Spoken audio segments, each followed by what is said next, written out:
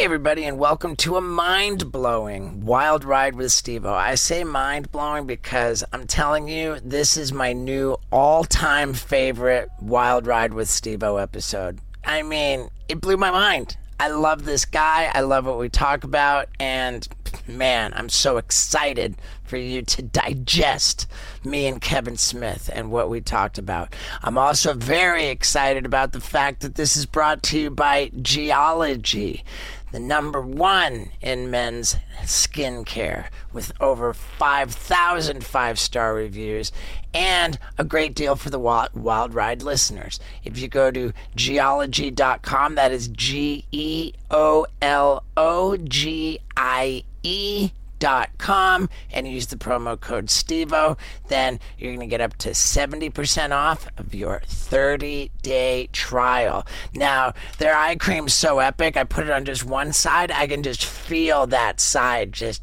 becoming tighter and not wrinkly. Man, I love their products, and so will you. So let's get you on over to Geologie.com.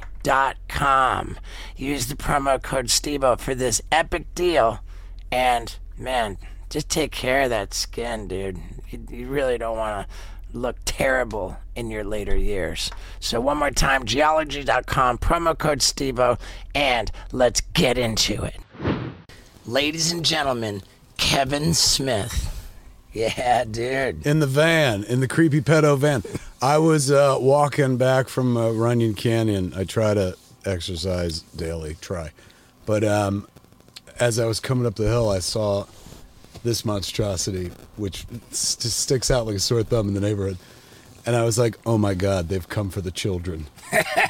Somebody's out there offering lollipops and shit like that. And then it occurred to me that they were like, you're going to do Steve-O's podcast, and he comes to you. Yeah. And I was like, that sounds hot.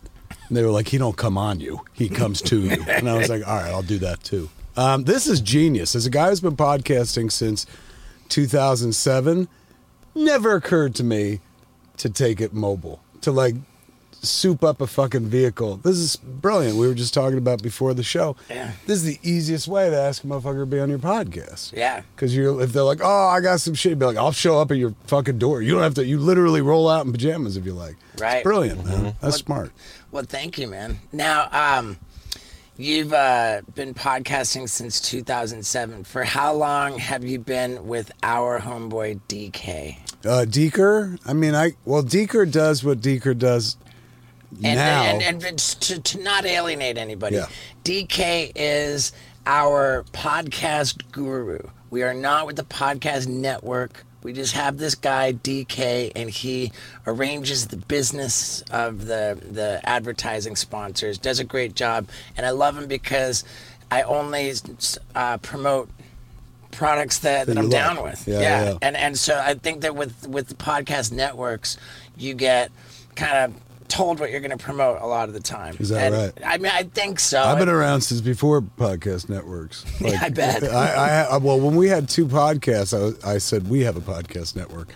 But now it's a legit business. Oh, dude, it's insane what a business it is. Yeah. But, sorry, so Deeker I've known for a while. Deeker, I'm not taking credit for Deeker. Deeker is a very smart guy and a hustler and always has been. However, he cut his teeth on our podcast. I was talking to DK on the way up here, and he said, if it weren't for Kevin, I would not have a career in podcasting. Well, yes he was like, and I was no. very unemployable at the time, and he took a chance on me. Yes and no. I would say Deeker's smart enough to have always wound up where he is.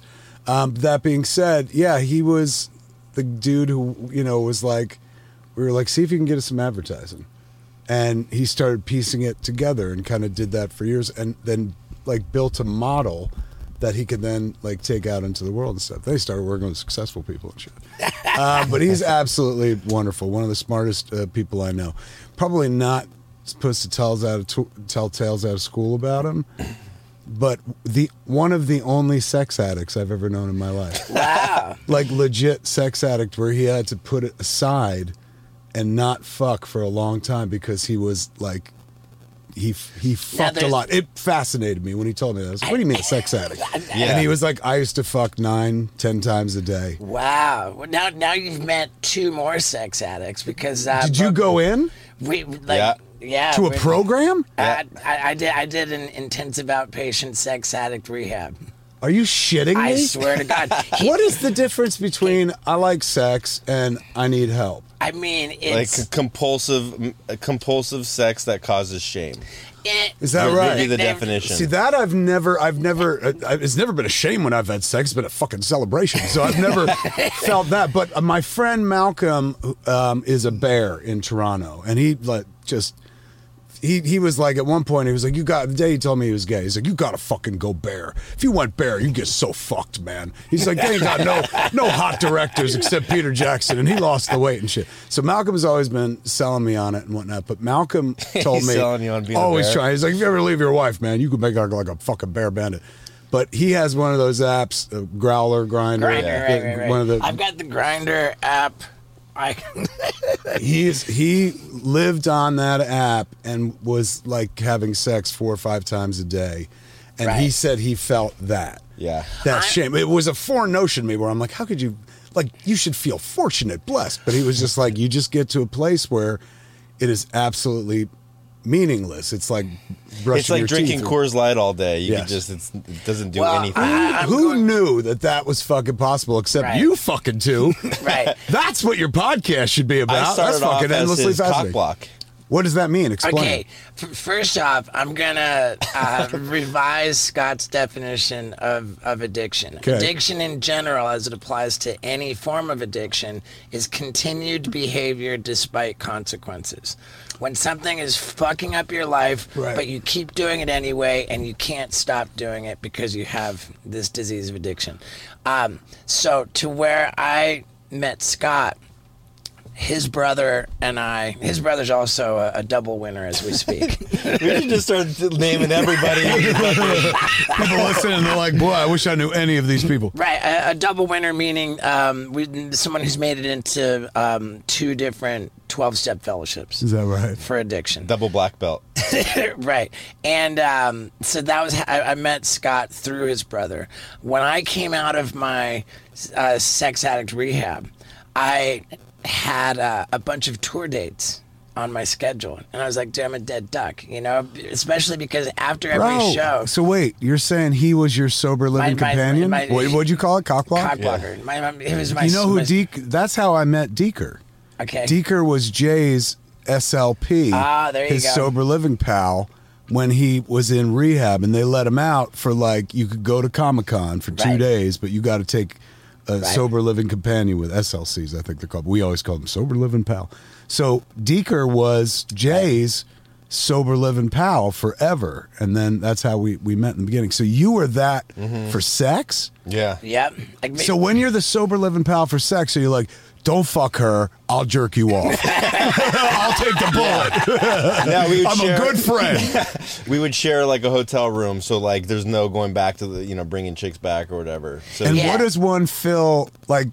You know, I'm not I like food, but not to the place where. Well, I guess I have liked food to the place where it was complicated because I had a Sure. fucking heart attack and almost died. So I guess I too am an addict. But I've never. The way I understand it, because I've known Jason forever, he's an addict. Addict takes one addiction away, has to substitute it with another behavior. So if you take away sex, what do you substitute it with? food.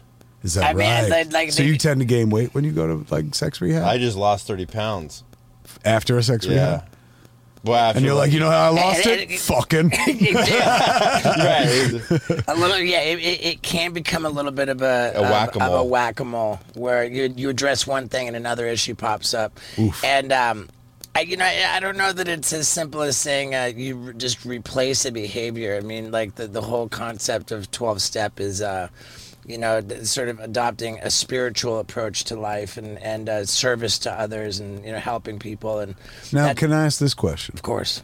When you were using or whatever Yeah. you were addicted to, did you not feel those ways in general? Like, I think I know that- it means you're selfish because you're Sure. like, I want to do Right. things, but even I know high fucking people. They're always trying to help others out and shit like Right. that. They're always thinking of their fellow man after they're fixed up. I think I was generally pretty good guy. You know, I wasn't, you know, towards the end of my run with drugs and alcohol, I developed an ability to be quite mean-spirited.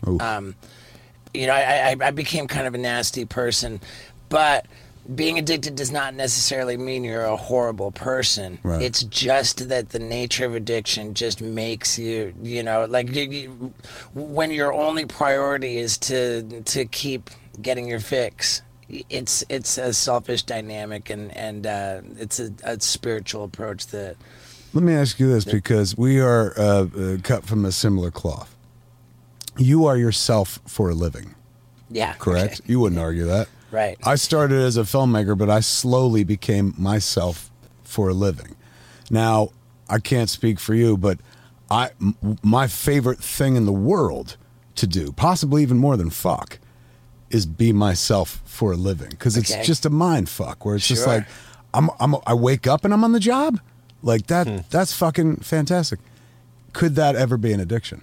Absolutely. Is that right? Yeah. I mean, You're supposed to say no. What you the mean fuck? you mean fame or Well, not so much fame, but I use my professional life to escape all manner of shit. A lot of people online, you know, over the course of the Trump presidency, were like fucking and shit like that.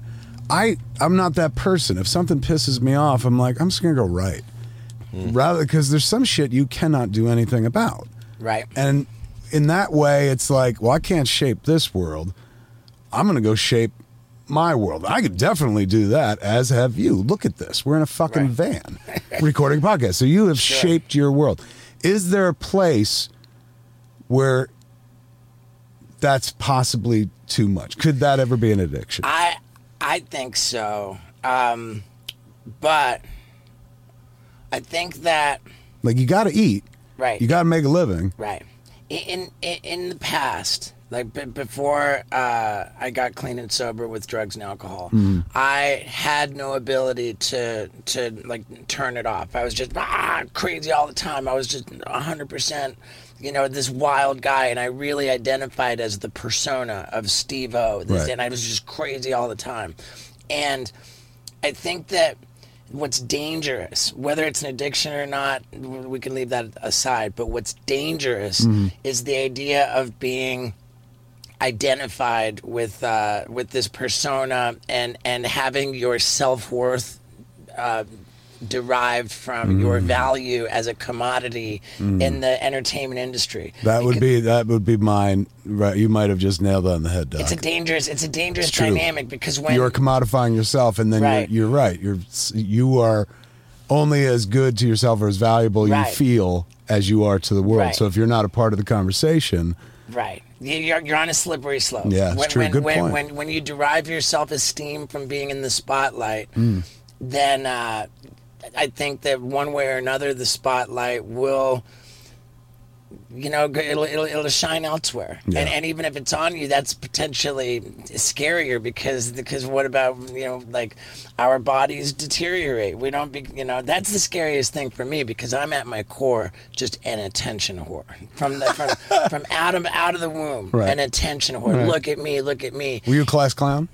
Sure, big time. Right. And not even good at it. You know, I But still, like all of you're my just- behavior just alienated my peers. But But they noticed you. they did. and it occurs to me that in our society, like, I would bet that if you surveyed 100 people, there are a lot of people would not know what the definition of the word hospice is. And I say that, I think that's important, because everybody knows what a hospital is, because you go to the hospital to get better. Right. But the idea of a hospice being somewhere where you go and you don't get better, you go and die, people don't want to think about that. No. You know, and people don't even want to deal with elderly people. Yeah. It's like being old in itself is a party foul. Yeah. They just want to stuff you away in a nursing home. They don't Yes. even want to look at you, because you serve as a reminder of everyone's Their imminent mortality. demise, yeah. Yeah, and so But yet our job is to distract from that. Of course. That's of like course. our main function in life is to be like, blah, and for a few seconds, our motherfucker, jobs. our job. For a Yeah. few seconds, motherfucker is looking at us, going, Sure. has forgotten Right. the ultimate truth, Right. which is like, I'm bound for hospice one day. Dude, 100%. Dude, this is shaping up to be a fascinating conversation because I couldn't agree with you more. I really couldn't. Now, being an attention whore and recognizing that elderly people are walking party fouls that nobody wants to pay attention to. Right. It's like now, You're like, wait a second. Yeah. There's an expiration date on this shit? right? That's so scary. A walking party foul. Well, here, That's what old people are. isn't it evolution though? You know, you began life as an attention whore. Yep. And undoubtedly got a lot of attention. Yep. So when one seeks and one finds and gets, that ameliorates what drove one in the first place. You got to grow. So I think you could be older. I don't think you'll ever be old like what the traditional, but I think you'd be older and still hold a cool edge. I submit to you, George Carlin. Man was fucking cool until the moment he was gone. He's still cool now. He's been dead like fucking 10 years or Well, more. And he was appreciate- old. Yeah. I submit another one. Stan Lee, old as fuck. He was old from the moment I knew him. When they brought him to Mallrats, they told us, be careful. This man's 76. He could go at any minute. He lived another 20 years. And the man who said that to me, that he could go at any minute, died way before Stan Lee. Well, I think you'll maintain, I think you'll be you redefine the silver fox. Well, thank you. I appreciate the kind words greatly. I do believe that, as I've already kind of proven, that I'm able to evolve. Absolutely. You know, and I think that I will have my own approach. When I get bummed out about the idea of being middle-aged, elderly, I think, man, you know, like, I'm going to be these ages like in a fashion that nobody's ever done before. There you go, like, man. and- You get to recreate it. Right. If you look at a thing and you're like, well, I don't like how that thing is, you've spent your whole life changing that. Right. So why would this be any fucking different? You'll get to redefine age and people will be like, well, that's a way to do it. Fuck. Right. For And then sure. they'll invite the old man to the party. He won't be a party foul. Right, He'll be a I party love plus. that. Yeah, I love that. And going back to what I was saying about how I couldn't turn it off. Yeah. When I did, because dude, I was a fucking disaster. It was gnarly. It You- got you, really. you're ugly. very Jason Musian. Yeah. Yes. Very like, very you much. guys are very much of the same cloth as well. It got ugly, especially because I think Jason Mewes was a little bit more like Isolating.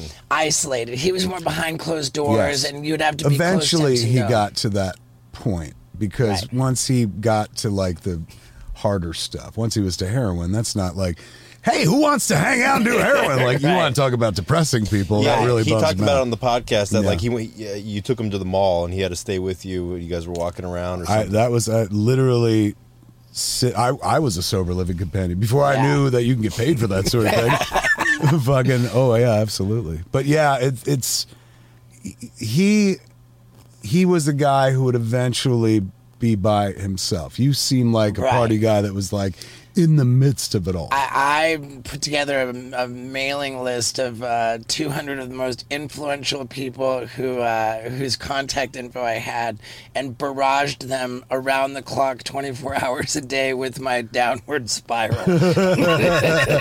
Sharing it. That's very kind of you. Yeah. Most people don't get to experience that. It was so you fascinating. give them a taste. I was an attention whore at my worst, but And a cautionary tale. for sure, for sure. And then getting sober, I kind of identified like, oh wow, you know, there's this like, you know, like the path that I was on wasn't headed anywhere good.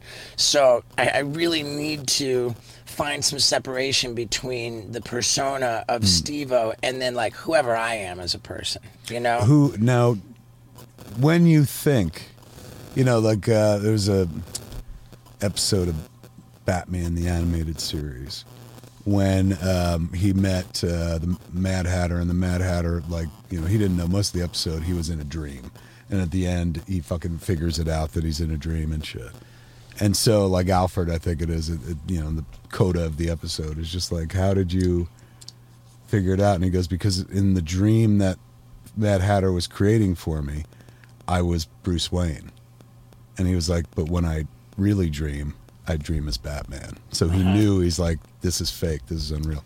Who do you dream as? Do you dream as the persona, or do you dream as the kid? Man, what a great school? question. What a cool And is there a difference between the two?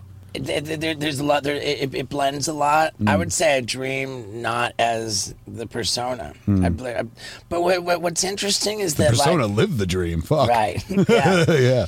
I think what's interesting is that as the more like mindful I was to sort of establish an identity separate from the persona, and to really like pay attention to all of this like spiritual practice, the better I got at managing the persona. Like the reality was when I couldn't turn it off, when I was just fucking nuts all day long, I was not fucking good at being Steve-O. I was not good at managing the business of Steve-O. Right. I was not good at cleverly, strategically mapping out a game plan. Right. And in sobriety, I've taken away a lot of distractions. I've taken away a lot of handicaps, and I've become more and more just laser focused on what I want to accomplish, and I've been really fucking productive and gotten kind of good at it. How long you got now? 14 years of chemical sobriety, 5 years of sexual sobriety,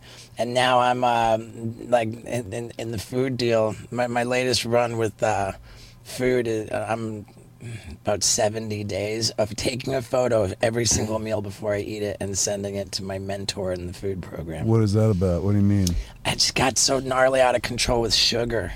Oh, I don't even look as much like a guy.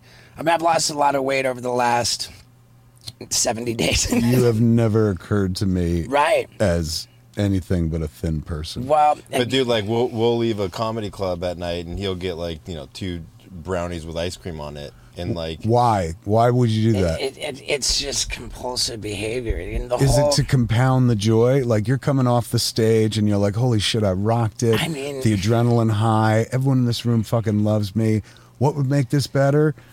Sex, booze, Right. drugs, food. For me, it's food. It's just like Right. I do Hollywood Babylon with Ralph, and we have for like 12 years. We used to do it at the Improv all the time. Now we're at Flappers in Burbank. With and stuff. Ralph. Ralph Garman is a friend of mine. He used to be on K-Rock. Okay, yeah, okay. And the morning show, the Kevin and Bean show.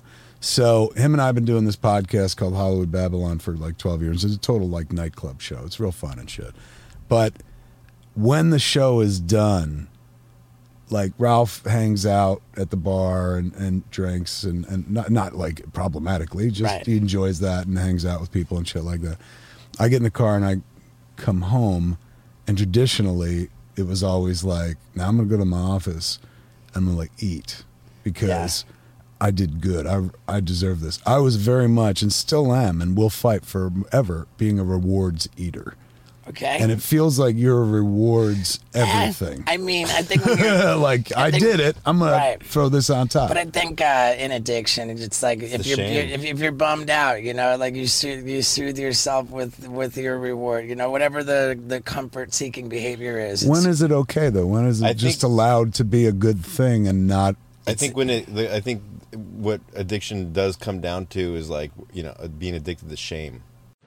There is no question that sex addiction brings about shame, and that's why a healthier approach to sexuality is so important.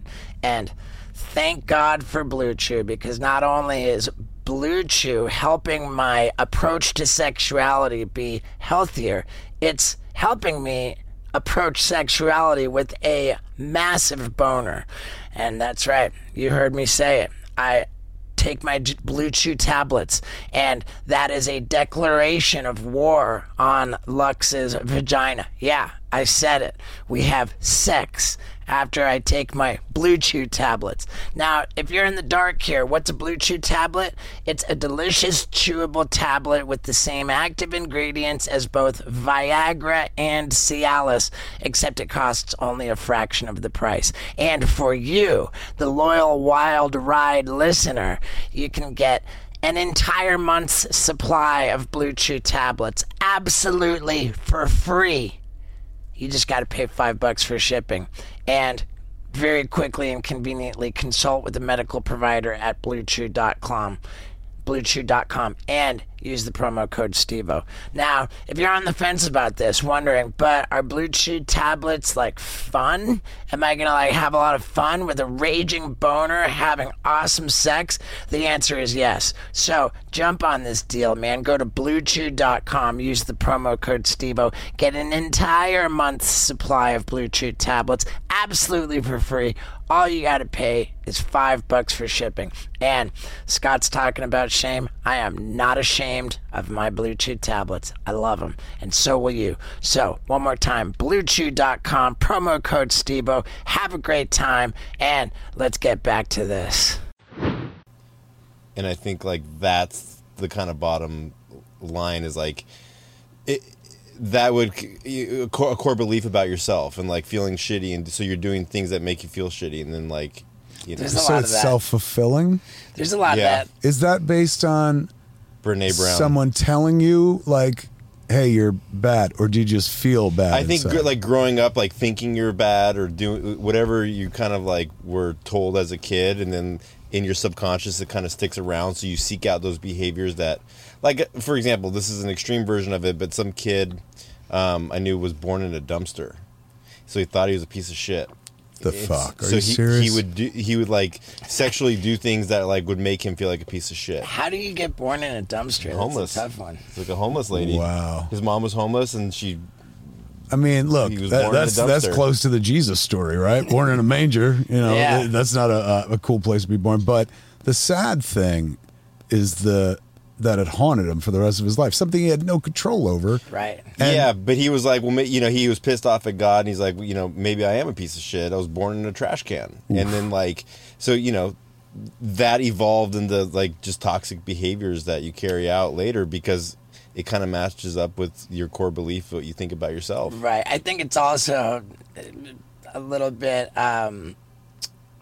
erroneous to try to make logic of addiction too. True. Like you can't like always. It's true. You can't always figure out the origin of it. It's not like a direct Right. A-B-C correlation. It's Yeah, my sponsor always says it doesn't matter how the jackass got into the ditch, just get it out. Right, for sure. It doesn't matter what started the fire. Put the fucking fire out, Yeah. right? Like Y'all have traveled internationally and been around the world and Yeah. stuff like I'm an that. international star, Scott Randolph. There you go. You're all continental. He and I have traveled the world fucking extensively. So here's my question.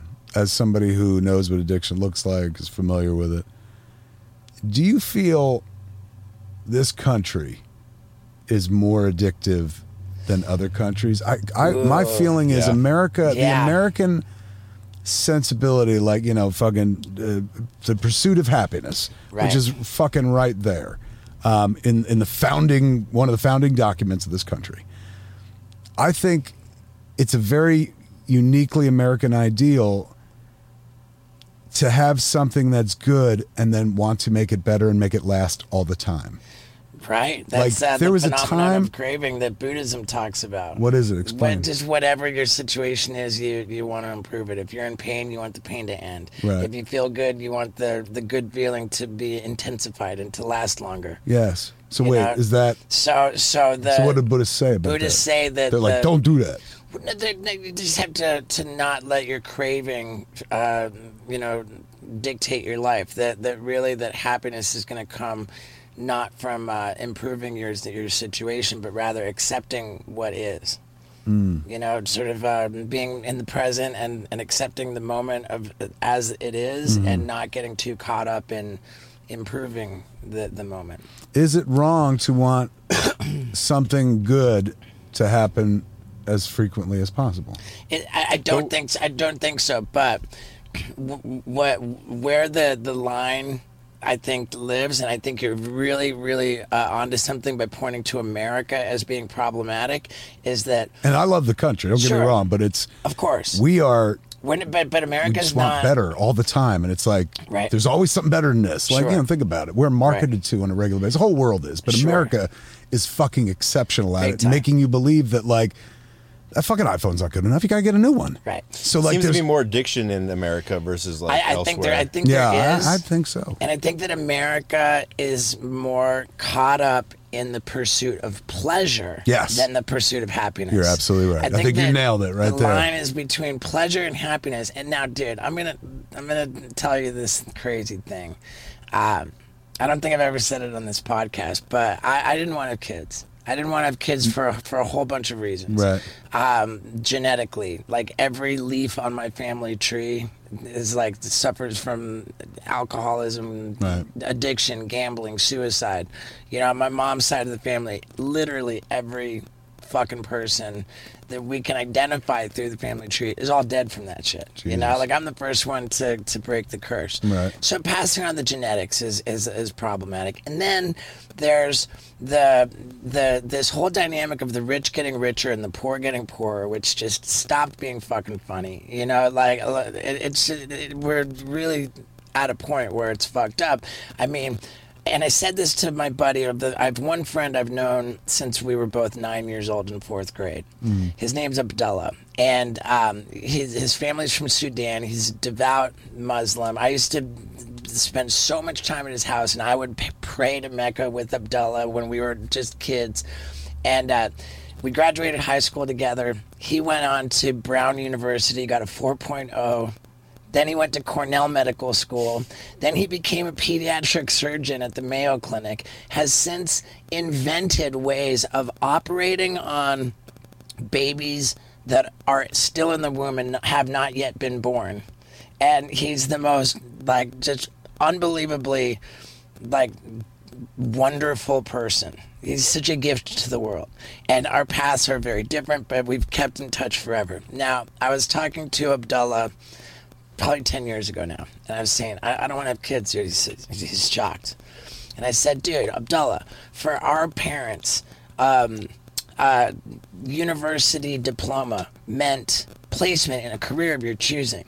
For us, not so much. For our kids, it means student debt. It's a nightmare. Like the dwindling opportunity in the world is really upsetting to me, and I don't want it on my conscience that I created a human being to struggle and suffer. Right. Abdullah looks at me like I'm fucking out of my mind, and he says, in Africa, where with all of the famine, the poverty, the disease, do you think people are less happy?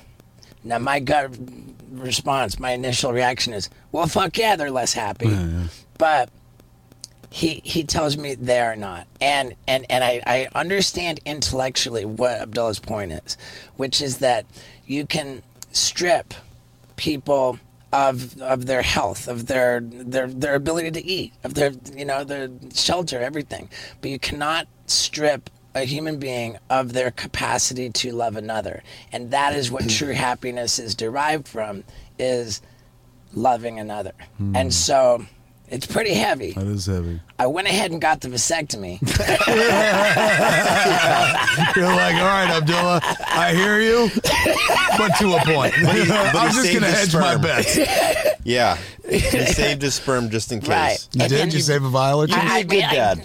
I think I would be a reasonably good father, but I just like there's the genetics, there's the societal concerns, and then there's just the fact that I'm a kid and I'm always going to be a kid. The best dad in the world. Jason Mewes, hands down, best father I've ever seen. Jason Mewes was a better father than I was, and I wish he had had a kid before I'd had a kid, because I would have seen how you should do it. There was a guy who a lot of people wrote off as a fucking mess and an addict and shit like that. He's been clean and sober now for over 10 years, 12 years.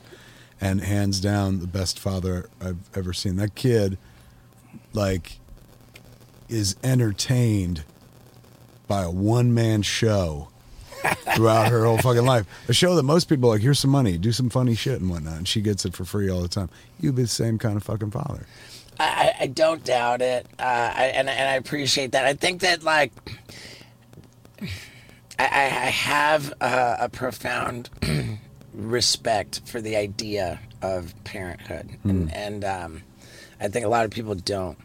But And as fascinating as this conversation is, I feel like it is turning into one where it's just me talking about me a lot. And I wanted to, I wanted to ask you: am I correct that you wrote this song "Too Fat to Fly"?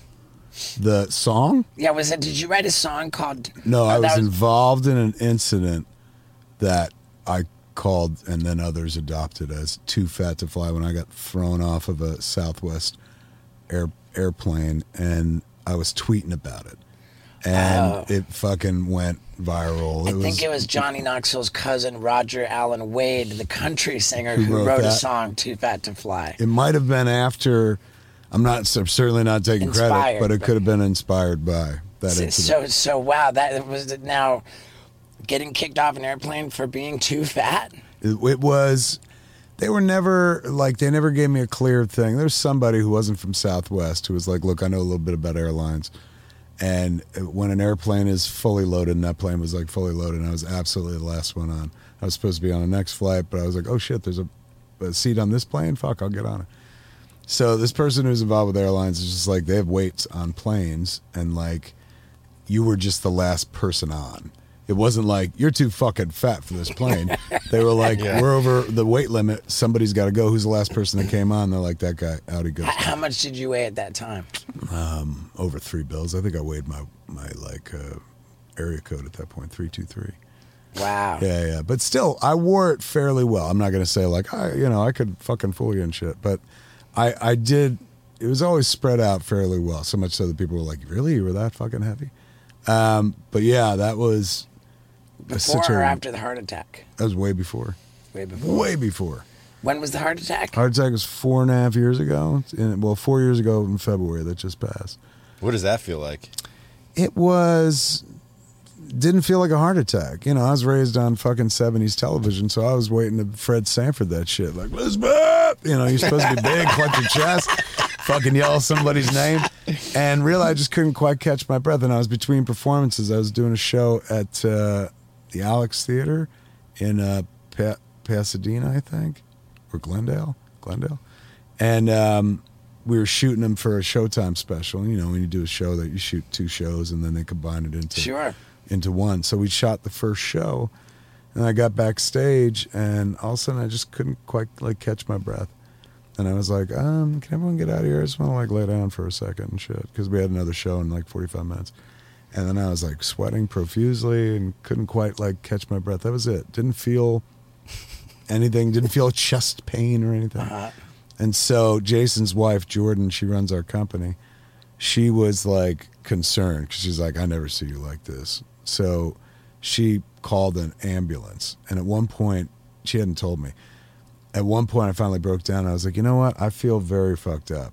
Maybe we should call a doctor. She's like, it's Sunday night. All the doctors are closed, so I called an ambulance. And I was like, why the fuck would you do that? This is embarrassing. I just smoked too much weed. That's all the problem is. And the first responders came, and these 2 kids, this guy and this girl, in production, as you're well aware, they put together a call sheet. For those that don't know, that has all the information you need for the shoot that day, who's on it, who does what time you're starting, and so forth. There's also information in case of an emergency, this is the hospital that we go to. So there was a hospital on the call sheet that was way close to the theater. The kids, the first responders, decided to take me to a further hospital because they were heart specialists. So they made the call. They didn't even tell me I was having a heart attack. They put these fucking leads on me. I was more concerned with how they wanted to take my shirt off, because they're like, we got to attach the leads to you. At one point, the guy went to just hike my hockey jersey up. I was like, whoa! Yanked it down. I was like, well, every fucking tit I got is going to fall out and shit. And he was like, well, we got to get these leads on you. I was like, well, you can fucking reach under. I'll hold out the hockey jersey. You reach under, use my tits as a guidepost, and go ahead. So I was giving them a problem because I was embarrassed and stuff about my body, all my body shame issues and whatnot. And they, in the midst of all that, they were had presence of mind to be like, this motherfucker's having a heart attack. We should bring him to the heart attack hospital. And so they brought me to Adventist. And that made the difference. There was this guy, Mark Ladenheim, Dr. Ladenheim, who I get into the emergency room. And he's like, hi, how you feeling? And I was like, I feel fine. I just can't catch my breath. I can breathe, but I can't reach the top and come back down. And he was just like, what's your pain level on a scale of 0 to 10? And I was like, pain? Like -3? And he's like, oh, that's fucked up. He's like, then you're doing it all wrong. I was like, doing it wrong? He's like, yeah, you're supposed to be in a lot of pain when you have a heart attack. And I was like, you're saying I'm having a heart attack? He's like, you're having a massive heart attack right now. Now, I'm not one to point fingers, but I think what Kevin is describing is that he wasn't taking very good care of himself, and maybe that's why he had a heart attack. Now, I respectfully submit that if Kevin had been using Athletic Greens, that maybe that wouldn't happen. I don't know. But I do know that Athletic Greens AG1 is absolutely the most convenient, comprehensive, like just healthy supplement that you can have. Plus, it's totally delicious. It's like this green powder that you put in a pint of water first thing in the morning so you get hydrated. And what's in it? Well, 75 different vitamins, minerals, whole food sourced superfoods, probiotics, adaptogens. I mean, this stuff is magic, man. It fills in all of the gaps in your diet. If you think, man, maybe I'm not eating that healthy, then boom, this is going to solve that problem. Fills the gaps in your diet. It helps with your gut health. It helps your cognitive abilities because it's just plain good for your brain. I'm telling you, and it's delicious. I use it all the time, and you'd be crazy if you didn't. So let's start taking care of ourselves. Go to athleticgreens.com/Stevo. And what are you going to get? Well, with your first order, you're going to get 5 convenient, comprehensive travel packs of Athletic Greens AG1, plus an entire year's supply of vitamin D, which boosts the immune system. And man, it's all good stuff. This just makes you healthy. So start taking care of yourself. One more time, you're going to athleticgreens.com/Stevo. And that's all there is to it. Your first order, they're going to load you up with good, healthy stuff, and you're going to be on that train, like me and Kevin Smith now, taking care of ourselves. No more heart attacks, people. Get on it. athleticgreens.com/Stevo. Now, let's talk about that heart attack. He's like, we got to go very, very fast. So I'm going to meet you upstairs in the OR. And then they turned me over to a guy who was just like, I got to shave your groin because that's how the doctor's going to get into your heart. So can you take your jorts off or whatever? And so I was like, well, I don't want to do that in front of all these people. You know, fucking ER, everybody there. And I don't give a shit. Like, everybody got their own emergency going on. But, like, we've all been in an ER. I don't care if your mom's dying. Sooner or later, you look around and be like, what the fuck? You know, so sooner or later, somebody's going to look around and be like, is that Silent Bob and his dick out? So I was like, I'm not taking off my jorts. Death before dishonor. Truly was. And the dude's like, are you kidding? We got to go. And I was like, well, what if I just, like, pull my fucking jorts over to the side and you could just give me a virgin smoothie or whatever? And he's like, do you realize we're wasting time? I was like, look, man, that dude who was just here, he told me I had a heart attack. If you make me take my pants off and go dick out in this room, I'm going to have a second heart attack. That's going to be on you. So they got me up to the OR, and the doctor's like, why is his pants still on? And the guy was like, he's got body shame issues. I was like, Doc, I got a really small dick. He goes, we don't have time for this. He yanked my shit off like I was in the 70s porn, man, and fucking went to work. So they, in order to, there's many different ways to figure out what's going on in the heart. The doctor suspected it was some sort of blockage or what the medical people call an occlusion. So he threaded a camera up my femoral artery. How to get to it is 2 ways. They could go in through your wrist, or then going through your femoral, which is like in your crotch, in your groin area. So they puncture a hole and fucking go up, and they stick a camera up the femoral, and he's like, oh, it's exactly what I thought it was. And I was like, what's that? He's gone, you got 100% blockage and in your LAD. That's the name of the artery that comes down. So we got to break it up and get a stent in there as soon as possible. And he goes, but he's going, you're a comic book guy. You like comic books, right? And I was like, very much. Then he's like, they got a name for this heart attack. It's called the Widowmaker. He goes, doesn't that sound like a bad guy in a comic book? I was like, it does. What's it mean? As if you had to ask. And he's just like, well, in the particular heart attack you're having with the 100% blockage, 80% of the cases, the patient always dies. He's going, but you're going to be in the 20% because I'm good at my job. And he disappeared into my crotch and made magic and shit. So dude saved my fucking life. But while I was on the table, 80-20, you know, I'm no math genius, but I know that those are terrible fucking odds. You know, I figure every time you leave the house it's 50-50, but 80-20 fucking It's sucks, worse. man. It's terrible. So I started going through the whole, like, you know, well, if my life's going to flash before my eyes, I'm going to start this fucking movie. And just tracked my existence up until that point and thought about, like, everything that worked out and very, very little didn't work out in life. And, like, you know, I was like, well, if this is it, like, you got a good fucking run. Like, yeah, you're only fucking 47, but, like, packed a lot of fucking crazy living in 47 Sure. fucking years. So if this is the end, like, don't be a bitch about it. Just push back from the table, say thank you, and fucking go. Don't be the last dude struggling to stay at the party where it's, you got any more fucking beer? Like, just go. Right. Leave the fucking party. Yeah, I love that. I reached the place. I reached a place of, like, total zen where I was like, I'm ready. And then motherfucker saved my life. So I had to come back to the land of the living. And that's fucked up when you're like, all right, I'm ready to die. And they're like, well, you're not gonna. And you're like, oh, fuck. It's not like I was suicidal and I wasn't Right. emo and I wasn't like fucking goth. Like, I just want to die, man. But I was like, I get it. Like, my whole life I've been scared of death. And then on that table, maybe it was because he gave me the odds. Maybe it's because I was hopped up on fentanyl. Who fucking knows? But Yeah. I sat there going like, you know, this I remember, you know, I was a big fan of Neil Gaiman's Sandman book, which is now on Netflix as a show. But back in the day, it was just a comic book. And in the issue about Death, his sister Death, who's personified by this like goth girl and shit, she's going around collecting souls all day. You know, people that are dying, they're like, oh my God, I know who you are and shit. And she takes them wherever they're going to go. She comes to this one guy, older dude, and he's just like, no, it's too soon. She's going, yeah. And he's like, well, my whole life I had this. And he listed all his fucking, like, you know, all the shit he'd been through. He's like, all of that happened to me, and what did I get? And the Death character says to him, you got what everybody gets. You got a life. So I was sitting there going, I got a life. And fuck, that life was great. And it ends. Like, it occurred to me as graduation. For the first time in my life, I wasn't afraid of death because I was like, oh, you can't stay in high school forever. Sooner or later, you gotta fucking go. Mm-hmm. And I felt Matthew like, McConaughey. I was like, yeah, truly. I get older, they stay the same age. But it was like a moment of like, oh, it's natural, it's right. Like, it was always, you know, the enemy to me. You know, when you're a creative person, or you fancy yourself a creative person, or you get paid to do creative things for a living, death is just fucking a slap in the face. It's so insulting. Dude. It's like, what? I can't end. I have important shit to do. There's so much here, and I just want to thank you for how fucking fascinating all of that was. Well, it's the van that brings it out. and Scott Randolph here has watched and continues to watch Every night.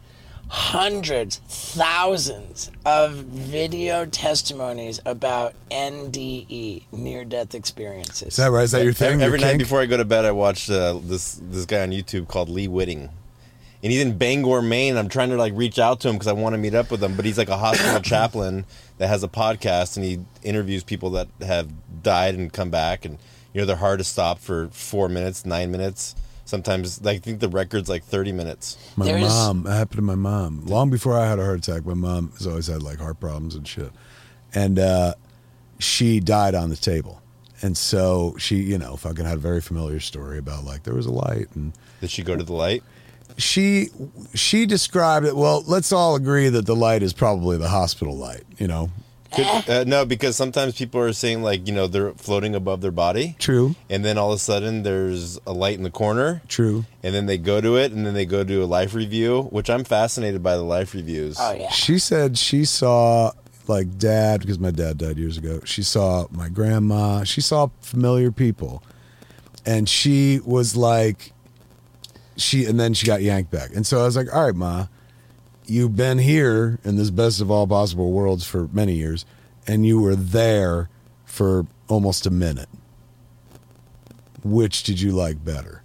And fucking, she fucked me up by going like there. And I said, why? And she goes, I felt so light. She's going, every fucking pressure and every hook in me that I felt in life, all the shit that I'm responsible for, I was done. Like suddenly I was like, oh my God.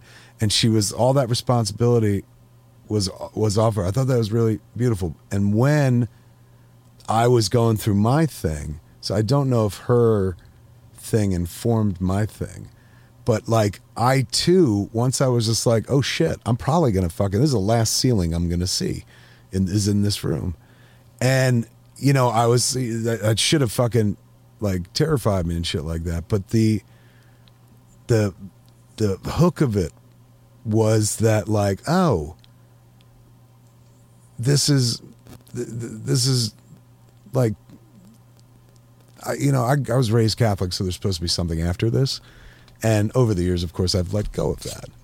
And I think Scott Mosier, we did a podcast for years called Smodcast. He had said at one point, he was not raised religious or anything. And Mosier was like, I was talking about dying long before I ever almost died. And I was like, what do you fucking think happens after this? Like, you don't believe in heaven? Come on, dude. Like, there's got to be something after this. And he's like, well, you believe in heaven because you were fed that when you were a kid. He's going, but you're way too logical to really believe in that if you step aside and think about it. He's going, I understand that you were raised with it and whatnot, but like, I don't think it's that. And he's going, you believe there's a heaven because, you just cannot fucking stand the notion that one day you ain't going to think these thoughts, that the world's not going to share in the glory of fucking you and whatnot. And he's like, but I was like, what do you think it is? He's going, I think we're computers.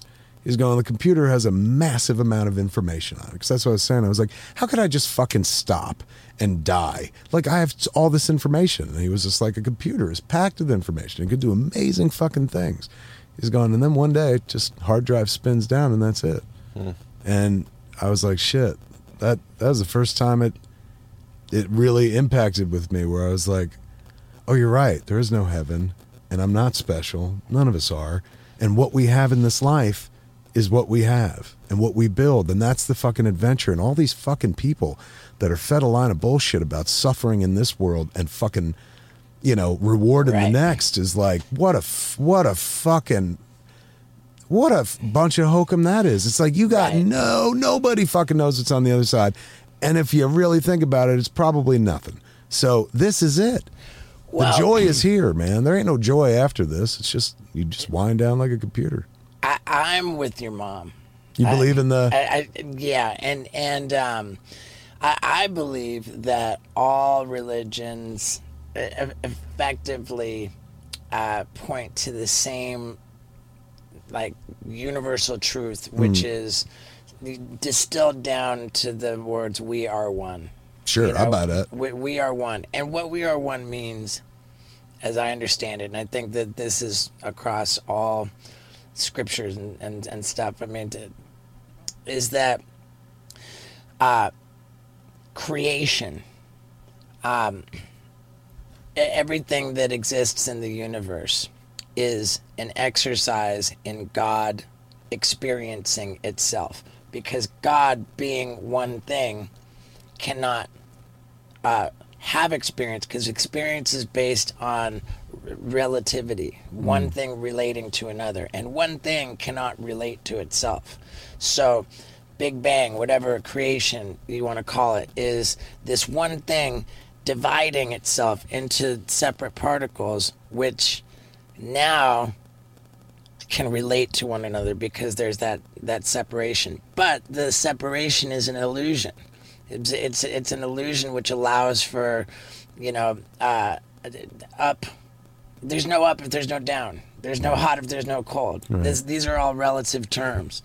And so another fun way to distill it down, somebody said this to me and it really stuck. We are all eyes in the same head. So to go to... It's fucking good. It's a really good one. That is really good. To go to Scott, what Scott brought up with the life review.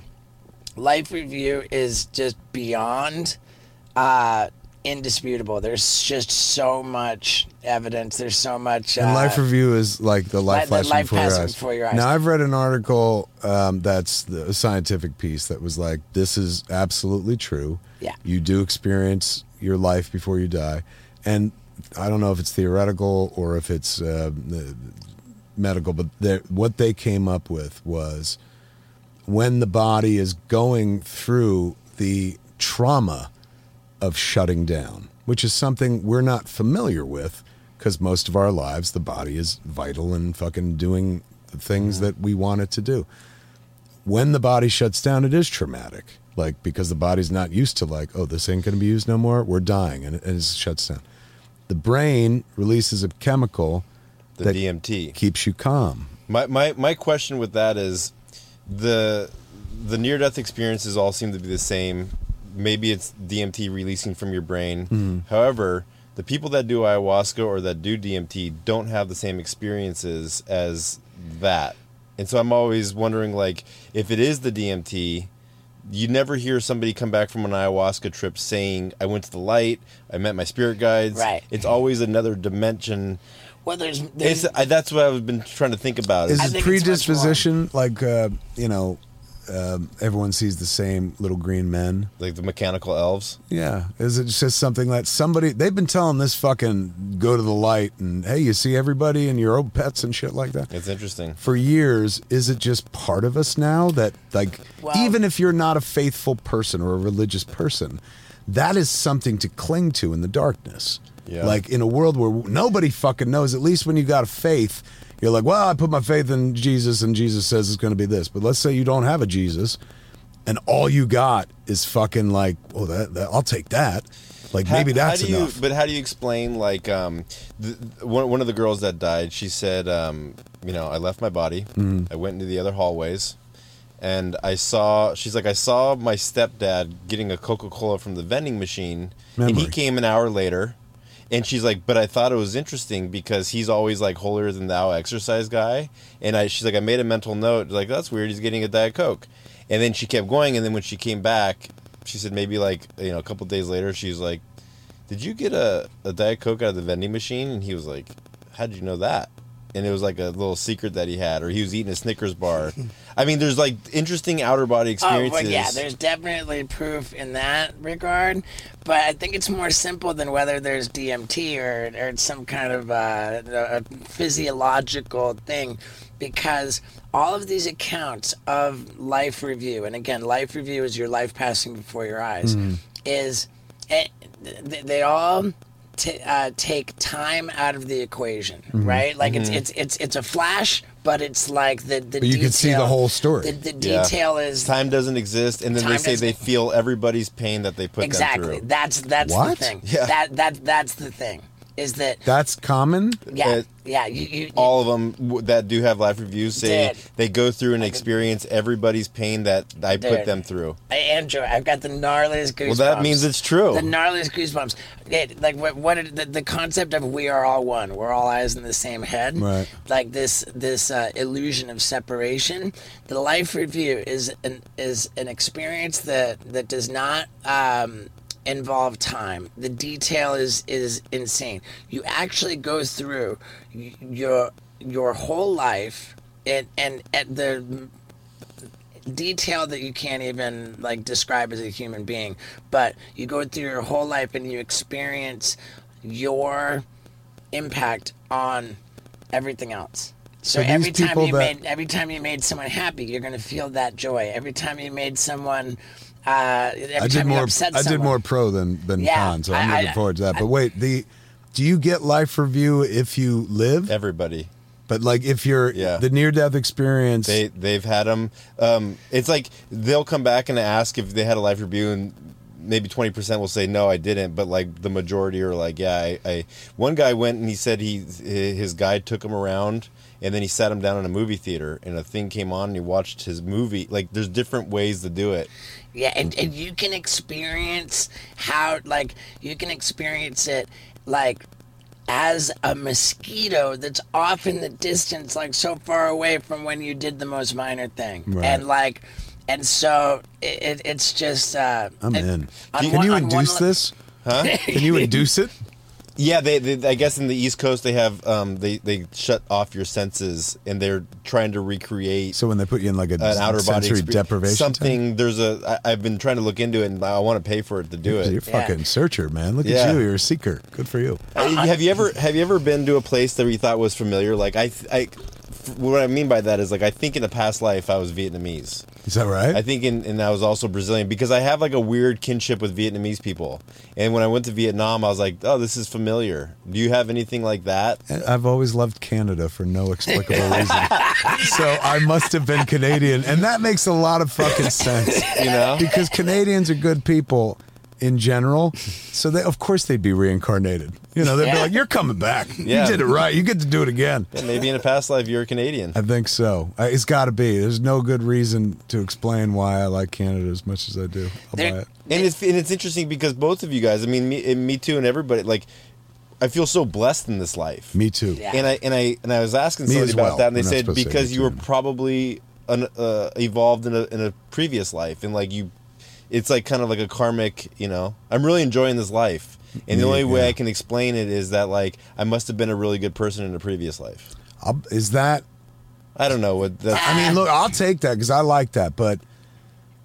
So do shit heels get a better life next time around, or does their life get worse? if I they think come like back? maybe murderers get reincarnated a little bit lower on the life.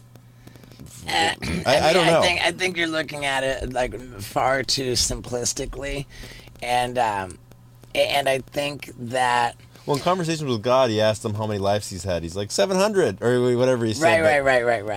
right. I mean, But you could choose to come back to this world if you want when you go to the other side, or you can go. What's the soul contract? I mean, do you want to explain that? there's a soul contract where like you have like a blueprint for what you want to learn. experience, what you want to remember, what you choose your parents, you know you go into this and the contract which we enter into, before we incarnate as a body. Like the deal is, once you incarnate as a body, like you forget the whole deal. That's like there was a movie years ago in the late '80s, maybe early '90s, called Angel Heart with Mickey Rourke. Ooh, And he was it was a detective gumshoe that with kind of Lisa movie. Bonet. Lisa Bonet, where the side story to that, allegedly, I wasn't there, I wasn't even in the movie business, but allegedly they actually had sex while they were shooting their sex scene. Wow. That's like, if you go on the internet, there's lots of stories about that. In any event, it's a story about a guy, Mickey Rourke's a detective who's hired by, Robert De Niro plays a character named Louis Cypher. Figure that out. He wants him to track down this guy, Johnny Angel, who owes him something. And so Mickey Rourke's looking for this fucking guy the whole movie. And spoilers, in the third act, you find out that he was Johnny Angel and he made a deal with the devil to like become fucking famous and shit like that. And they tried to renege on the deal with the devil and forgot who he was. And so the devil had come to claim his fucking soul and sent him to look for it and shit like that. Wow. Now, when Clerks happened to me in 1994, I'm like you. I'm an outsider artist. Like, there was no manifest that was going to happen. I lived in New Jersey. Fucking, it's not like I lived in California. Wait, it wasn't manifest that you can make a hit movie with $27,000? Go figure. Go figure. I really tried. I was looking for the manifest and there was none. So when Clerks, like, not when I made it, but when it got bought and when it was clear that, like, oh my God, like, my dream is actually going to come true, I was convinced that I had angel-hearted myself, that I had made some deal with the devil, and part of the deal was that I would not remember until it was too fucking late and shit. Now, I still got time in this life. I hope I don't find out that's the fucking case. But I like the notion of the soul contract where it's just like, you get to pick and choose the menu, but you ain't gonna remember any of this shit. Right. I'm like also a big researcher, a big thing, and this one hang up that I have with the because in the soul contract, in the blueprint for life, which we agree to, there are predetermined events which are just going to happen, and I cannot. Pre-existing conditions? Yeah, like Fuck. Even after life, there's pre-existing conditions? There's not pre-existing, but predetermined, like things that are going to happen, and I just cannot reconcile free will with predetermination. Yeah, that's an interesting Like conversation. that's what I want to ask. Big Neil thing for Donald Walsh. lifelong Catholics, man. It's just like, Yeah. well, I'm responsible, but I'm not. There's a grand Right. design, so if I Right. sin, that was what God wanted. Right. Now, I don't want to alienate people who are religious. I've got all kinds of people who are religious who I love and respect. With that said, I think that this idea of heaven that we were talking about before is so self-serving. It's like I'll be good so that I can get into heaven, Yeah. you know? And like There's a reason for your compassion because you're like, well, right. I get something It's out of it. Exactly. It's very it's very And transactional. it's like, and then the question is then, What are is you that doing it righteous? for? Well, is it Right. if good things are coming from an act that is not 100% righteous, Right. is it Right. good? Is it going to be righteous still? Exactly. If you're like going like, well, I'm doing this, I'm being nice to you, I'm feeding you, I'm clothing you, Right. but I'm doing it not because like Yeah, because you want to go to heaven. because I want to go to heaven, but it's benefiting you. You're Sure. fucking getting fed, you're getting clad and Right. shit. I think the intention is important, and like, and what do they say? It's like something is its own reward. Yeah. Yeah. Virtue is its own reward. I Yes, think there it is. You're doing it because Right. it's the right thing to do, not because you're like, well, somebody's gonna pat me on Right. the back. I saw a comment on a YouTube video that I put up, and it said something about like, "Oh, you're doing everything wrong. It's not too like Jesus can say you really need Jesus to save you." Right. And like it just kind of got under my skin a little bit, and I actually responded, which I rarely ever do, and I wrote back. I said, you're right. I'm doing everything wrong, but I'm just going to keep doing everything wrong, and I plan on letting Jesus save me later. That's a good thing about Jesus. He'll come the last minute. Jesus is cool like that. On your deathbed, the last thing you think is like, I accept Jesus as my savior, and you're good. That Yeah. washes away everything. I say, and I even said that, like, I'm going to accept Jesus and like so that he can wipe away all the bad stuff I do between now and then. Right. Right. Yeah.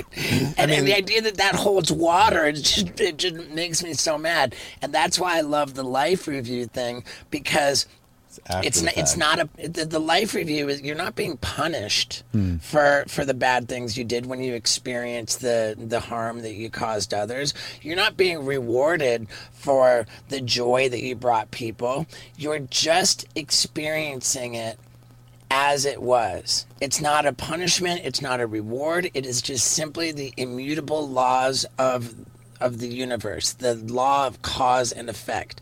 You experience the you reap what you sowed, like it's just not good or bad, it's just that which is. And that's very, very like big in the cosmos, like it's not Yeah. we assign good and bad, but in reality there is no good and bad. There's just simply the law of cause and effect. If somebody had told me the best conversation you're going to have about the afterlife is going to be with Steve-O one day, Yeah. I would have been like, I'm sorry? Are we in heaven when this happens? Are we in the afterlife? He's playing a harp in the clouds. Exactly. Yeah. Did I die during a Jackass thing? Am I on Jackass? How does this all happen? Well, it's interesting because most religious people that die and come back, they come back and they ask them if they're religious. They're like, oh, God, no. I would never. They leave it behind. They leave it behind. They're And, like, I did that once. I did that, and they're like, I realized there's no judgmental God. There's just love, I like that. They're- More of they're- that, less of everything else, man. Yeah. Because Yeah. there's a lot of people in this world who have a brand of Jesus I wasn't raised with. Right. You know, I may not subscribe anymore, but like shit I was fed as a child was beautiful and righteous and really fucking fueled me for the rest of my life. I don't do things because of God and heaven anymore. I was doing because it's the right thing to do. And that Right. a lot of that came from that forced morality of like, hey man, there's right and there's wrong and blah, blah, blah. But more of it came from not so much the church and religion, but comic books. That was where I got a love that. moral barometer from, where it's just like, well, fucking do the right thing. Like, yes, you get ahead with the bad thing, but ultimately these fuckers always lose, and Right. fucking good always ultimately triumphs. There's a long, what is it? The moral arc of the universe is long and bends toward justice. Yeah. Do unto others. That's literally how I was raised. I was raised with the golden rule and shit, like do unto others as you would have them do unto you. And also, my parents were very like patriotic, but not in that like America, fuck yeah way. They just really believed in like life, liberty, and the pursuit of happiness. Pursuit of happiness was key for these fuckers. Right. You know, my old man worked like at the post office at night. We were so glad he never went postal and fucking killed anybody. And my mother like didn't work, but we struggled. We were like a poor family and shit like that. But there was no like sense of like, well, we'll suffer now because Jesus will take care of us later. No, it was just be good to people, and not because it's going to get you anything. It's just because that's what you want.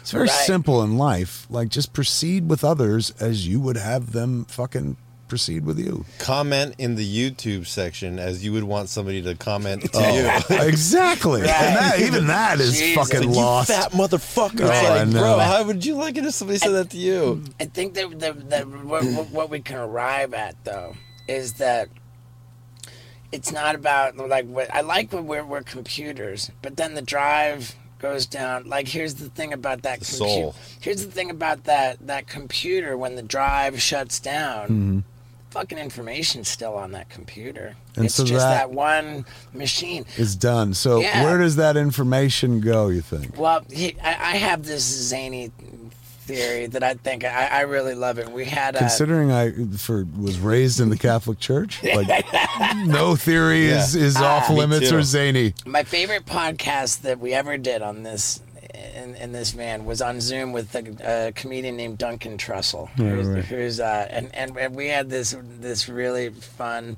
conversation about my zany theory, where the body, right, which I said, I think that, and I really do believe this, I think that people are wrong in assuming that the brain is a transmitter of consciousness. That we have this idea that the brain is creating the consciousness, the thought, and the mind, where in that view, when the body dies, then the consciousness dies with it, because of course the brain is creating the consciousness. Right. I said, picture it as a radio, right? Not like a picture. So it's we're receiving transmission. Receiver.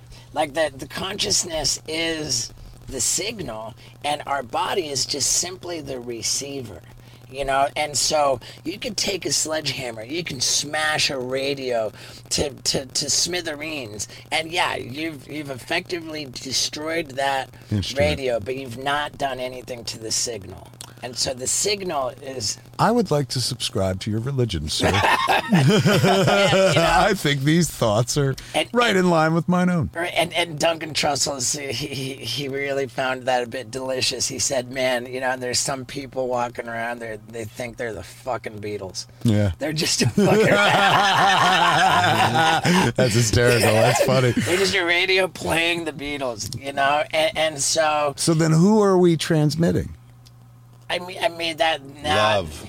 Yeah. And what we shape it into personality and to add all the things that make it uniquely ours.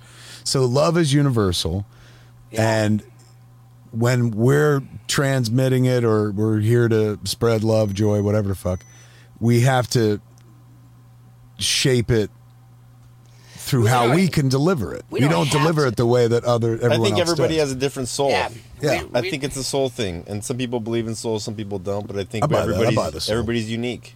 Yeah, we don't have to do anything. It comes back to the idea that there is no good, there is no bad. There's just there just is, and this experience is exactly that. We are an exercise in God experiencing itself, because without creation, God can have no experience. And God doesn't want to be lonely. God doesn't want to be lonely.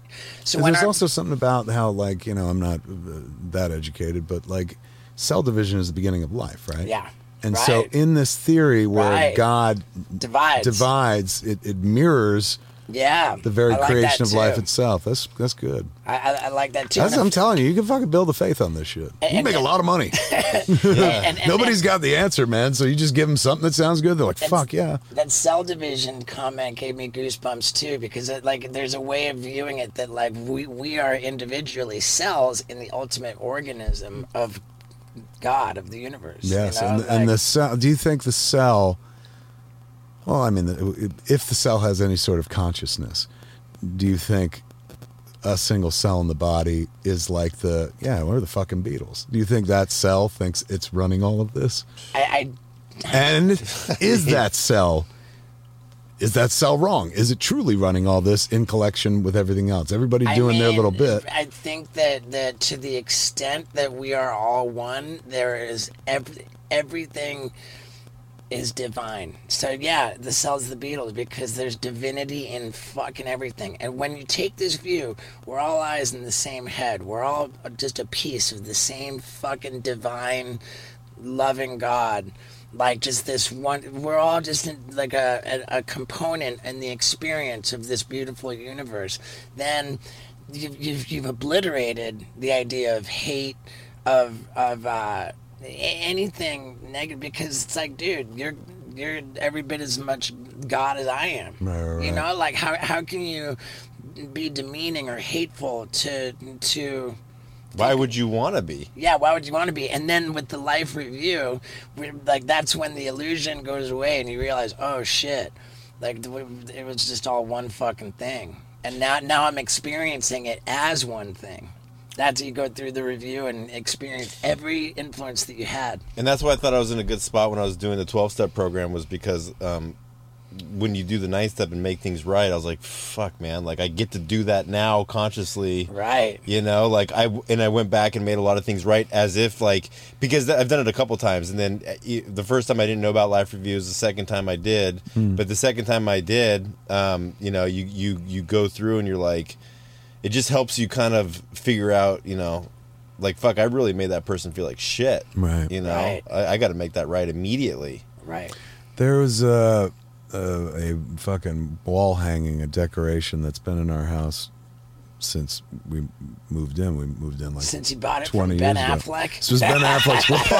We're parked in front of Ben Affleck's old house. It would have creeped him out no end. But yeah, I bought Affleck's house years ago, and we still, even though he lived in it for like a year and I've lived in it for 20, we still call it Ben's house. Like, oh, I live in Ben's house. In Ben's house, my wife has like decorated over the years. It's really beautiful. It's like all the walls. It's not like, you know, fucking Clerks and Jay and Silent Bob. It's all about our family and history and stuff like that. But there was this wall hanging. You know, she was into yoga for a while, and there was this wall hanging that like hung in our house forever, and I would see it all the time. It was by a place where I come out the door, so it's like you can't avoid this. See it every day. And so, you know, I've seen it and I didn't cognize it. One day I was standing there waiting for something and I was reading it and it finally sunk in. It's very, very simple. And it says, may you realize your divinity in this lifetime. And it kind of crystallized in that moment where I was like, oh, yes. And I have. And that doesn't mean like you think you're a god. It means like what you just said. Like we are all many eyes in the same head. We're all, you know, cells in one giant fucking organism and stuff. And realizing that you come from the divine. And I'm not saying like God and Jesus or whatever the fuck, but something divine. I mean, you step back and call the world what you will, but you have to admire the intricacy. You know, it is divine. Life is divine. I mean, put it this way. When the cell in our cells, you know, regenerate, die, like, you know, think of it that way. When we die, is there nothing left? Is there nothing left for the cell in your body that dies and is, you know, in one sense, yeah, that cell. Yeah. But what is that cell? It's the bigger thing. If we take it right back to the beginning, it's God trying to understand, trying to relate. Not even understand, experience. Experience, that's it. There's no such thing as learning. There's only remembering. And say it again. There's nothing to learn. There's nothing to learn. There's remembering. That's a big. I buy that. That's pretty good. Yeah. You know, all of that was a brain burner for a second. I was like, well, what? You're right. Yeah, the only thing that you have to do, and this, people are always looking for the answer to life, and I'm not saying I know it. I'm just saying what, you know, the sum of the substance of conversations with God is like, your whole role is just to experience life in all facets of it. That's the gift. Ram Dass will say that. Alan Watts will say. I mean, all these people that come and just say, enjoy. And I like that. I think our Scott and I's view of the universe is really based on this book that we both that resonated so much with both of us, which is Conversations with God. Who wrote? Neil Donald Walsh. It started as a trilogy. There's been many books since then. And Scott and I flew to Chicago for no reason whatsoever but to attend a conference where Neil Donald Walsh was a speaker. Wow. We were like the only fanboys. dudes. Yeah. Yeah, we were just like, dude. We were, dude. And it just so happened that that there was a UFC pay-per-view event in Chicago that night. Right. And we loved the UFC too. Right.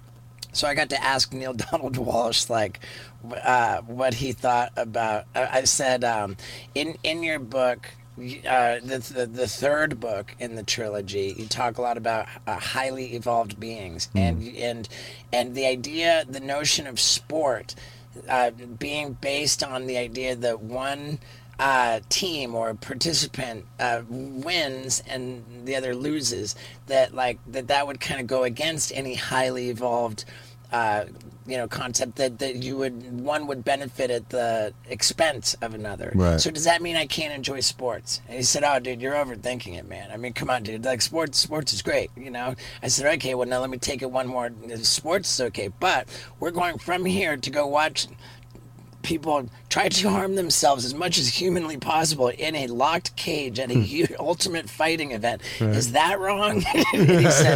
he said, I wouldn't personally choose to do that. Doesn't sound like my thing, but I got to believe that there's some art to it, some skill to it, he says, I say, go and have a great time.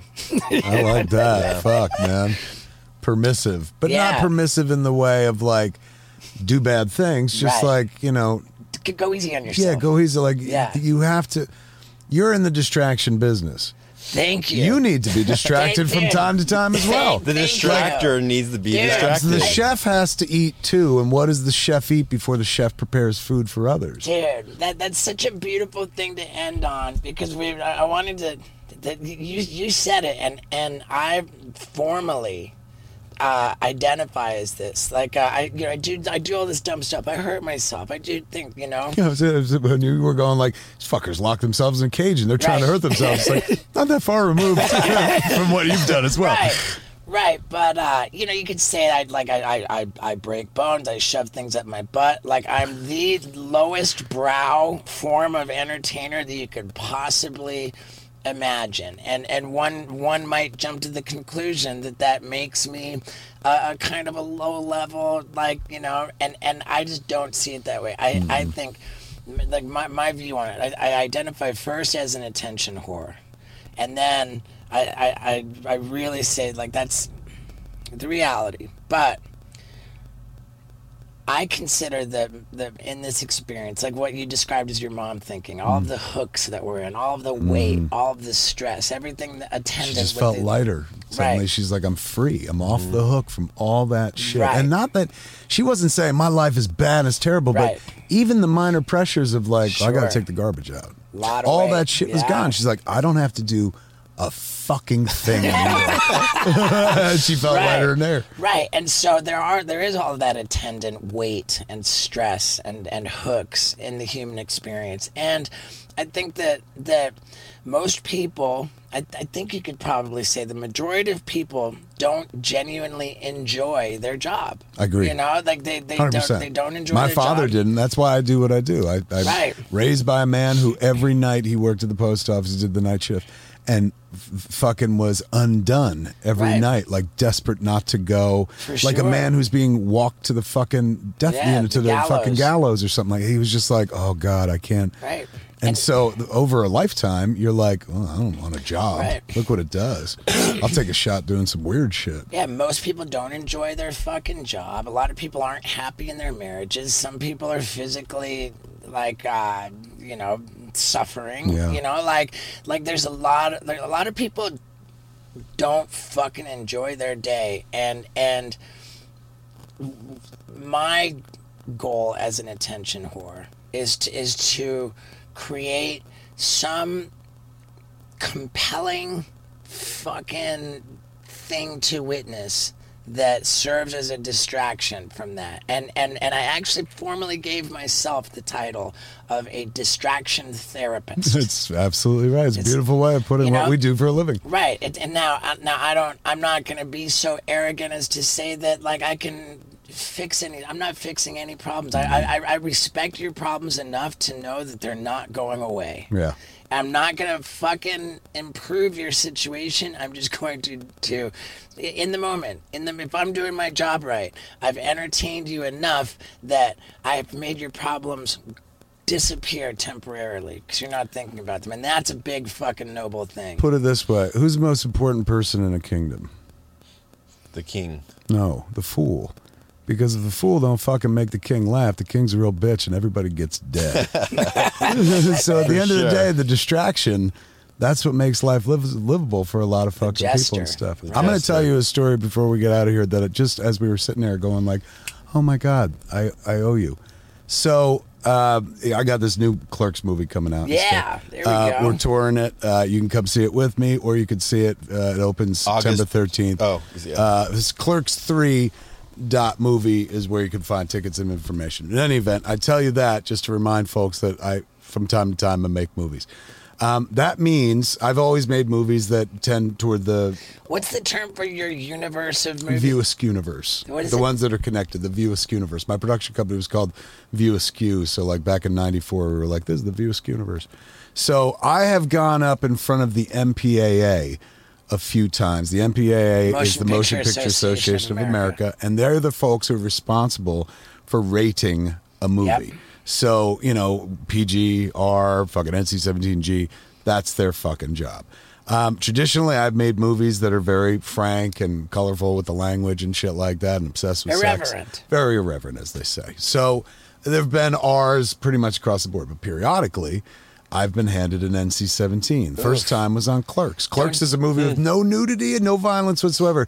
Just for all that conversation, the MPA was like, this is not suitable for children under 17. Would you not revise it and then resubmit it until you got it down That's to the a process. Well, you can do that, and that's part of the story. So I have gone in front of the MPA 4 times to argue a rating down because you have two choices. Right. You could do the cuts that they're suggesting to get to the rating that you want, or you can arbitrate it. And when you arbitrate it, you go into like what feels like a court setting.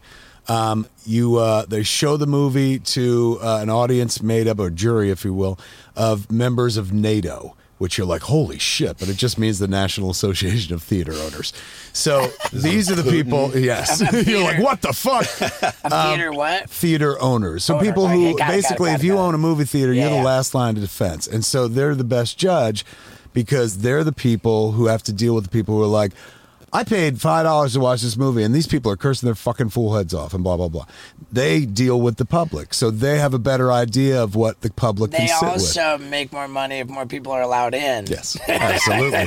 So you basically show the movie to the NATO crowd. It's like 6 people, and then you do a kangaroo court of sorts. The MPAA person gets up to say, this is why we think this movie is this rating. And, you know, we stand by it. And then you're allowed to get up as the filmmaker and say why you don't think that's the case. So I've done that on Clerks. I did it on Jersey Girl. I did it on Zack and Miri. And each time Zack and Miri make a porno. Yeah, I watched that. You have something to do with it, and I'll tell you how that is. So those 3 movies alone, like I went in front of the MPAA and flipped it each time. Jay and Silent Bob Strike Back, we didn't go to arbitration, but like that too, I argued at one point. Where I was like, we could totally keep this. So I had a good record for beating the MPAA. The 3rd time I went for Zack and Miri, like at one point we'd made a movie called Yoga Hosers, which was a kids movie, and they gave it an R. And I said, well, I'm gonna arbitrate. And instantly they're like, we're just gonna flip it. You're fine. You're PG-13. We don't want to go through this with you again. So on the third one, which was Zack and Miri, they gave us an NC-17 for a sequence in the movie where Jeff Anderson is playing Deacon, the cameraman, and he's shooting Jason Mewes, who's playing Lester, fucking Stacy, who is played by Katie Morgan. And he's in the scene, he's fucking her in the ass. And Jeff Anderson is below with a camera shooting the whole thing. This is predicated on a story I once heard that really happened to Barry Sonnenfeld. Barry Sonnenfeld, the director of Addams Family, many things. He was a DP for years. A DP is director of photography. He was shooting somebody having anal sex for a porn early in his career. And the person pulled out and he was fucking sprayed with shit. And so he was like, I'll never do a porn again. So somebody told me that on a commercial set. I was like, I'm fucking totally using that story. So in our scene, Jeff's character is shooting this anal scene. And then something happens and Jay turns very shocked and pops out. You don't see that part, but you hear it. But what you see is a visual of Jeff Anderson getting fucking sprayed with shit. Speckled. Yes. Oh, beyond speckled. This is just a fucking pudding got dumped on his face. Shot is 2 seconds and change. 2 seconds and maybe 14 fucking frames of the shit on the face. So naturally the MPA was just like, never. In a million years, you can't fucking do this. So I got to arbitrate. And when I went up to arbitrate, so ladies and gentlemen, we all agree that the fake fecal matter that wound up on my actor's face is a product of movie magic. That's not shit. We mixed up. It's oatmeal and some fucking coloring and shit like that. So if we all agree that, then we know that like we're in the unreality business. I was like, there's a motion picture just came out fairly recently. It was called Jackass, the motion picture.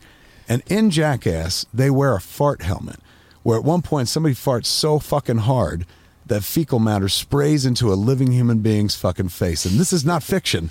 This literally happened. Ladies and gentlemen, that movie is rated R. If that's real and you let it go, how can you fucking stop fake poop? And they flipped it. So because of you guys... You're lucky I wasn't there. Because nothing made it into that mask. That's just the power of my imagination. Is that really it? The idea that something was gross was just always... Your performance was so strong that it made the MPA go like, well, right is right. Wow, that's really fantastic. I was thinking as we were talking, I was like, oh my God, I forgot. Like, that's a big part of my mythology. It's just like... me standing there it was my that's a great case you built. You know, ladies and gentlemen, I submit the fart helmet. That fart it was a real Law and Order fucking third act moment. It's so great. And what's even greater is the artistic integrity in not just cutting the scene. You're like, no man, my art again, I had a justification where I'm like, their movie is essentially a documentary. Like you guys are doing real fucking things, and maybe there's a heightened air of like, hey, we know there are cameras here, but it's real. I'm like, if they can really do that, why can't we fake do it? Now I'm really glad to know that there was no fucking shit in there. That would have weakened my argument. They would have been like, there is no shit in that film, Mr. Smith. I would have been like, oh, I see. Your argument would have been really, really good if you had our third Jackass movie with me getting launched up in the porta potty. I was covered in shit. Really? Oh, yeah. What now? In that moment, do you have the presence of mind to keep your mouth closed or no? I didn't know. Oh my God! Oh my God! Oh my God! I mean, there's commitment to your art form, and then there's shit in the mouth, Steve. Jesus. I know. Yeah, it was dog shit because OSHA won't let you get covered in human shit. They found that's a fucking that's good to know. It's an inside they fucking found tip. a company. I don't know if the company still exists, but a company in Los Angeles County somewhere that will sell you as much dog shit as you care to purchase. And the name of the company was, or is, I don't know, We Do Do Do. That's genius. I love it. Oh my God, that's fantastic. Yeah, I have no idea what their clientele is. Beyond you guys. How much do you pay for shit? Like $100 a pound? Like what's the going rate I don't for- know. I don't know. But on the fourth movie, I won't go above $5,000. On the fourth movie, they was it 13 gallons, 15 gallons of pig semen. I mean, that's a lot of happy pigs. What do you need pig semen for other than Make pigs. it's just like I mean, other than us, it wasn't a company that did pig semen. It was they didn't do don't do. We do. We do. Yeah, come. So right. OSHA, in that instance, OSHA's like, all the pig cum you want. Yeah, for sure. It wasn't. They found a pig farm with the guys willing, and dude, they interviewed the guys about how much they're spending all their days just jacking off pigs. For you guys? For us, yeah, and it wasn't something that they normally did. To say the least. Yeah. And pigs just happen to have the most volume per load. Is that right? They're just Yeah. like arcing ropes of jism and shit. Not even arcing ropes, like pints. You should, like, Wow. could you Yeah. imagine those pigs? Who is a bigger fan of Jackass than those pigs? Right. Yeah, they got to get jacked off for weeks. For Oh you my guys. God. Yeah. They're like, you guys making another movie soon? Yeah. So you're doing the tour with Clerks 3. It's, Yeah, we did it with Reboot, Jane Right, I Silent Bob remember Reboot that. and stuff. We've done it with a few of the flicks. I try to So does that exist mean in the business still, in a business that doesn't care about me or want me and shit like that. And so I find the nooks and crannies to be able to kind of do what I does still that do. mean that the film only plays where you physically are for the first run? For the tour, generally speaking, yes. But we also have, for people who are like, I can't fucking be in Detroit to see your movie on one night, or fucking, Right. and I don't want to pay $100 to do so, or whatever the fuck. We also put it out through Fathom Events, which just goes into normal ass movie theaters. Right. So it was supposed to be like screenings on September 13th and 15th, but everyone bought so many advance tickets that Fathom was like, we're going to extend it for like a week. So we're going to get a Friday and a Saturday, which is kind of cool. So people could see it that way, just at a normal ass theater, or they can go to like a theater and watch it with me, and then we Q&A afterwards. I watched the trailer, and I loved the C-3PO and R2-D2 That joke. shit. Oh yeah. The whole movie's very informed by that heart attack. I gave my heart attack to one of my characters, and you know, unlike me, my characters like still work at that store that I used to work at. Wow. But my life changed because I was like, I'm gonna make a movie about working in the store, and so that's what Clerks 3 is. Randall Right. survives a heart attack. He's like, fucking, I've watched movies my whole life, never once thought about doing this. Fucking, I'm gonna make a movie, and he makes a movie about working in the convenience store. So essentially, they make Clerks, the Right. movie that we all know. So it's fun because it allows you to get meta as fuck. Sure. The snake doesn't just eat its tail; it jerks itself off into its mouth like a pig for a fucking Jackass show. But it's good. It's funny. It's fucking beautiful. Like in the conversations we've just had about life and what happens after. This is a movie I think you'll both dig for Cool, that very man. reason. Based on the conversation we had before I got in this van, I'd be like, maybe they'll see it one day. After I leave this van, I'm like, oh, you'll dig it. It's about the very things we've been talking about. Dude, I love it, man. I love it. I love it. And wow, this is we might have set a record for the longest we've gone on a podcast. Is that right? I love Yeah. it. Yeah, I'm Yeah, shy. yeah. I love the sound of my own voice, so that was inevitable. It's been dude. Well, I have an hour and 34 on here. Yeah. Fucking A, look at that, 90 minutes, man. They could have watched How, Clerks 3. how long's your movie?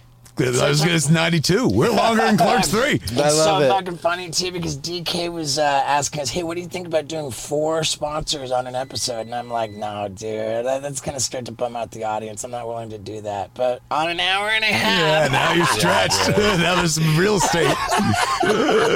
yeah, dude, man, thank you so much, Kevin. Appreciate dude. it, man. Thanks for having me. Yeah, This has been for great. Sure. Hell yeah. Dude, that was awesome. This is good shit, kids. My God. And again, I didn't have to walk very far. I walked out of my house. You want to do it again tomorrow? Yeah, let's do it again. Yeah, dude, that genuinely was my new all-time favorite episode. I really think. Fuck, I loved that. And, I love you for sticking around. And as we approach, what is it, August 24th, it's 1 month and 3 days until my book comes out. A hard kick in the nuts. What I've learned from a lifetime of terrible decisions. I'm really excited for this book release. And if you haven't already pre-ordered the book, please do, because that's the only way to get a signed copy of the hardcover version when it first comes out. That was my little thing. I was like, man, I'm going to sign the pre-order ones. So please pre-order it because it's going to help the book so much if you do. And if you read my first book, you know that book kicked ass, and this one's every bit as crazy. So yeah, dude, let's let's pre-order that book. I appreciate you guys. Thank you so much, man. Wow, this was a killer fucking episode too, huh? Yeah, dude. When facing a family law matter, it can feel like an overwhelming and never-ending court process. It's vital to know that things will look better on the other side if you hire legal counsel with the skill and compassion to help. At Stengy Law Firm, we represent clients in difficult family law matters every day. Visit FamilyLawRepresentation.com to schedule your consultation. That's FamilyLawRepresentation.com. Stengy Law Firm, here to help you rebuild your life. Stange Law Firm has an office in Wichita. Kirk Stange, 120 South Central Avenue, Suite 450, Clayton, Missouri.